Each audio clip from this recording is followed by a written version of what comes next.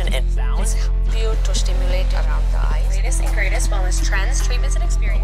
Magnesium is naturally found in foods like This is the Well and Good podcast. Tune in to find the wellness that fits your frequency.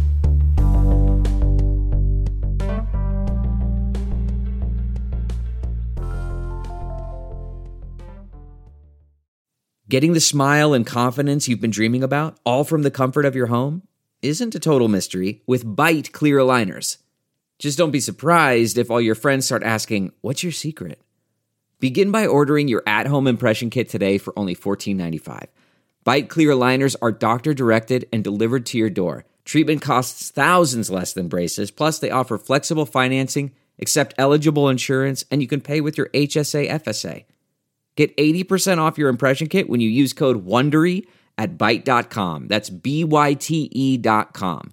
Start your confidence journey today with Byte.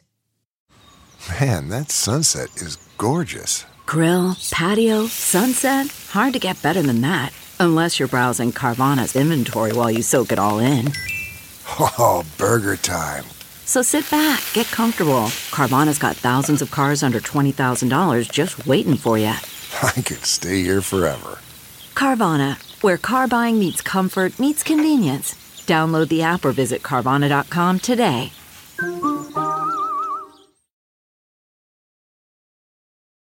As you may have heard last week, every year here at Well and Good, we do something called Renew Year for our January programming.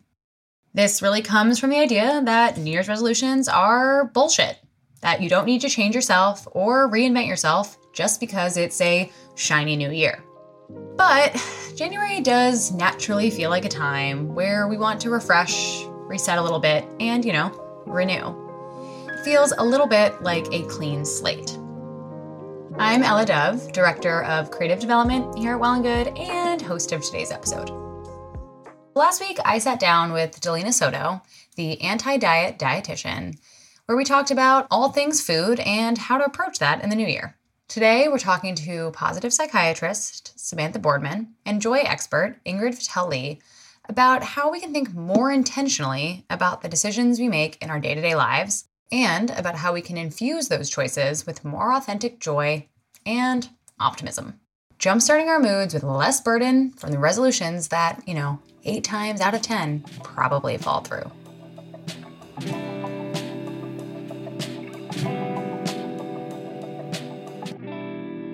Yes, 80% of resolutions fail. And if anything, I have found from my experience that people end up feeling much worse. My name is Samantha Boardman. I am a psychiatrist. I think of myself as a positive psychiatrist. We all have things about ourselves that we'd like to do differently or like to do better. Is the time now? And if you are going to do it, make sure that it is very specific, that it's measurable, that it's achievable, and that it's realistic. And yes, even though many of us are aware that we need to be realistic, there is something about the new year that feels like it holds these fresh new possibilities because it's a time to begin again, like a collective birthday or the start of a new book in which, we're all the author. For better or for worse, we're storytellers, and I think we like beginnings and middles and endings. And often those stories do us favors. Sometimes they don't. I think, we have to think about the way we tell stories to ourselves, and maybe it helps us make sense of things. Maybe it sometimes really distorts reality too, and it's really interesting to listen to the stories we tell ourselves. I think that's one of the benefits of going to therapy is actually hearing out loud those stories that we tell, because there's so much pressure in this whole industrial complex around like self-improvement, and that actually just ends up making us feel worse, trying and failing. One thing to keep in mind is with any type of behavior change, that setbacks are really part of the process. And that idea of like, oh, I'm a failure if whatever that goal that we set, we're not reaching it. But usually what happens, it's just we need a different strategy if we're interested in making that change. And around resolutions, we constantly focus on what's wrong if somebody answers like, here's what's wrong with me, they can come up with like a list of 20 things and we're fixated on that. Less, available to us is actually, what are our strengths? What are we good at? How could I use my strengths to navigate my way through this? And I think that's a really important shift in just the way in general we approach a lot of challenges and the way we think about ourselves. And instead of being so deficit focused, if we are going to make a change, and it is a change that really dovetails with our values and what we care most deeply about, then I would recommend having a strengths-based, strengths-focused resolution. Oftentimes, these involve other people, and we know that like pro-social acts, just acts of kindness, social interactions when we're doing things with and for others, in general, people feel better. We know loads of studies and research out there that shows that probably one of the most significant contributors to our well-being is our relationships with other people and putting effort into those. And so instead of just sort of having this internally focused resolution, what are those other focused actions that we can take? What are the ways that there's more overlap between what we value and care deeply about and also what we do? Like, what are those actions that we're taking to actually reflect what we care most about? We know that making pro-social resolutions also, not only are they more fun and full of joy, like when you're actually doing something with somebody else, you're actually also much more likely to sustain it and to keep it. And also a year later, studies show that you're more likely to be happier. So I just think there are ways we can reframe these resolutions rather than ways to sort of beat ourselves up and make us feel badly about ourselves. I was so well trained in misery and trying to sort of make somebody less miserable or bring them back to baseline. But I was sort of less trained in what makes life worth living, what gives somebody joy, what are their strengths. Somebody who is well versed in joy and how to bring it into our lives is Ingrid Fetell-Lee. Research from USC shows that the habits we intend to make in the name of self-improvement may lead to feelings of monotony. And that puts us on a desperate search for joy, to just break things up. So I wanted to know, how can we build more joy into our lives from the start? And wondered why Ingrid thinks people are still so drawn to making New Year's resolutions. I think we have a natural sense of cyclicality that comes up around this time of year. It feels like even if it's an artificial milestone, New Year's Day is nothing special, it feels like an opportunity for renewal, for this sense of being able to start fresh. My name is Ingrid Fetell-Lee. I study joy, and in particular, I study the aesthetics of joy, or the way that our surroundings influence our emotions and our well-being. We know that we're going to go through the same sort of rough sequence of events again, and we're going to get to do it in a different way. And I think that gives us this opportunity to feel like we're having a blank slate. And because we're doing it all together, we all sort of have this collective mindset around this time of year. It feels like maybe less motivation is needed to make changes at this time of year because we're all kind of in that mindset together. So a big part of what people are trying to bring into their lives around the new year is probably a little bit more joy. No pressure, but how can we authentically bring joy into our lives? Given that the new year is a time to take stock, reflect, see where we've been and see where we might want to go, I think a really good way to do that is through the lens of what really lights you up in life. What are the things that make you feel most alive? When I think about joy, that's what's at the heart of it, right? So one of the things that you might do is look back over the previous year and think, how do I bring more of that into the year to come?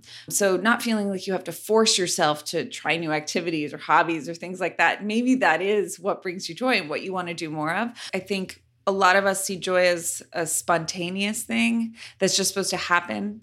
And the problem is that when we view it that way, often it doesn't happen because as a society, we tend to view joy as an extra. It's this thing that we do after we've done everything else we have to do. And it's a reward for doing the things that we have to do. And so it often takes a backseat to work and to other obligations. But when we actually plan for joy, when we schedule joy, when we think about it in advance, it allows us to make sure that those things happen. I think when we think about resolutions, we often, even just the word adds a little bit of guilt. like we know that this is going to be something that we have to do, and it feels daunting and it feels a little bit overwhelming sometimes. So when we build joy into it, and that might be, if exercise is a resolution that we have, then actually thinking about what would be exercise I enjoy, not just, oh, I have to, exercise more, but thinking about how do I like to move, and what would be the kind of movement that would really make me feel good.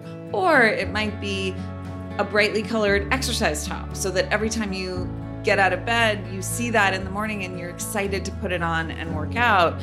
Those kinds of things can help us stay motivated toward those resolutions and not have it be just a thing I have to do and that I'm going to feel guilty. There are ways to take things that you don't enjoy and, find the joy in them, but you have to really do it from a place of exploration and curiosity, as opposed to a place of I'm going to master this or force myself to do this. Okay, picture this. It's Friday afternoon when a thought hits you. I can spend another weekend doing the same old whatever, or I can hop into my all-new Hyundai Santa Fe and hit the road. With available H-Track all-wheel drive and 3-row seating, my whole family can head deep into the wild. Conquer the weekend in the all-new Hyundai Santa Fe. Visit HyundaiUSA.com or call 562-314-4603 for more details. Hyundai, there's joy in every journey. Okay, picture this. It's Friday afternoon when a thought hits you. I can spend another weekend doing the same old whatever, or I can hop into my all-new Hyundai Santa Fe and hit the road. With available H-Track all-wheel drive and 3-row seating, my whole family can head deep into the wild. Conquer the weekend in the all-new Hyundai Santa Fe. Visit HyundaiUSA.com or call 562-314-4603 for more details. Hyundai, there's joy in every journey. Over the last, 2 years, whatever this pandemic has been, I feel like it's harder to distinguish what those moments were that felt joyful, because things can feel pretty monotonous depending on what you do and what your career looks like and who you're seeing. Do you have any sort of qualifiers or things to look for that show the moments that really brought you joy? One of the things about joy is that it's an incredibly visceral emotion. So think about when you found yourself laughing, when you found yourself, when you just caught yourself with a smile on your face, when you felt maybe a feeling of lightness or freedom. When did you look back over the year? When did you feel really free? Or when did you laugh so hard that it hurt? Another one that I like to ask is, when did the world feel magical to you? And sometimes it may not have been in the last year. If you had a year that was a rougher year, it may mean looking back a little bit further. So taking note of the things that bring you joy, you start to bring more awareness to that. You start to notice patterns, and you can start to see the things that really have a timelessly joyful quality versus things that are fleeting and just of the moment. And so when we look to kind of reset ourselves for the new year, what are your tips for bringing those things into your life? One of the things that can be helpful to do is really think about how you feel in your home versus how you want to feel in your home. And when you start to look at those spaces, there are simple things you can do to bring a little bit more joy into your space. That could be adding a pop of color. It could be bringing the outside in. So adding more nature. We know that natural elements, things like greenery, help to reset the body's stress responses. Given what we've all been through, that's something that probably has a timeless value. Also, just moving things around. So to bring a sense of sort of renewal into your space, a new energy. And it's amazing how, without having to buy anything, you can make the things that you have feel really different and new just through some small changes. So the idea of intentionally moving through our lives and finding more room for joy by identifying the things that spark joy sounds really good. But personally, I think it sounds kind of hard. At this point, I don't even know if I know how to identify the things that actually spark joy versus the things that I think spark joy because I'm good at them or they give me a sense of accomplishment. Sometimes just checking things off my to-do list feels like it sparks joy. Sometimes adding things to my to-do list, even if they spark joy, just feels like another thing on my to-do list. So here's what Samantha had to share on how to keep pushing through until you finally find your flow. I do think when we're actually adding things that are meaningful to us, and we're adding activities, and we're also planning them and thinking, okay, when am I going to do this? How am I going to do this? That we're much more likely to follow through. There's a wonderful book out by Paul Bloom called The Sweet Spot, and it's about the pleasure of chosen suffering. But it's really about how when we do things that are meaningful to us, that are hard actually, that are challenging, that are this sort of like moment of desirable difficulty, how we also can find tremendous fulfillment in that. And I think with all this anxiety and pressure, one of the best ways that we know how to manage uncertainty is to find opportunities where we can find what's known as flow. You know you're in flow when you lose sense of time. And it's often like in some kind of hobby, something you love doing just for the joy of doing it. And you can't be interrupted by your phone when you're in flow. The whole point is like your attention is focused on that thing outside of you. Again, like you're not reflecting, you're not ruminating, you are just sort of thinking about that thing that you're doing. And I think there are fewer and fewer experiences of flow in our everyday lives because we are constantly being interrupted by pings and dings. We've got to be deliberate about delight. And I think we'll find more everyday uplifts and to manage some of these hassles when we're deliberate. I think of it as like the 3 C's when we're thinking about these uplifts. And it's really, I think, like the reservoir of vitality and just revitalizing ourselves. It's how are we connecting with others, having like a meaningful conversation, being kind, doing something nice, having meaningful interactions in an everyday way. How are we contributing to something beyond ourselves? And also then how are we challenging ourselves? New Year's is not the only moment to make, if you want to make a change, to make it. I mean, so is next Monday, so is tomorrow, so if you do have a setback though, we can kind of create fresh starts around it, or you get to make that fresh start whenever it is. So of course I had to ask how both Samantha and Ingrid are hoping to forge their own fresh starts and reset and feel renewed this year. Right now, I am embarking on a very slow redesign of my home office, but I'm starting to think about making changes at home after living in this house for most of a year and starting to think about how we make it a place that we're really excited to be in, and having that kind of renewal in my space is bringing me a lot of joy. I am going to, actually what I really love doing is I used to deliver meals for City Meals on Wheels all the time, and I wasn't able to do that during the pandemic. And that is actually, I won't call it a resolution, but it's just a plan. And I'm going to hopefully do that Tuesday afternoons with my daughter.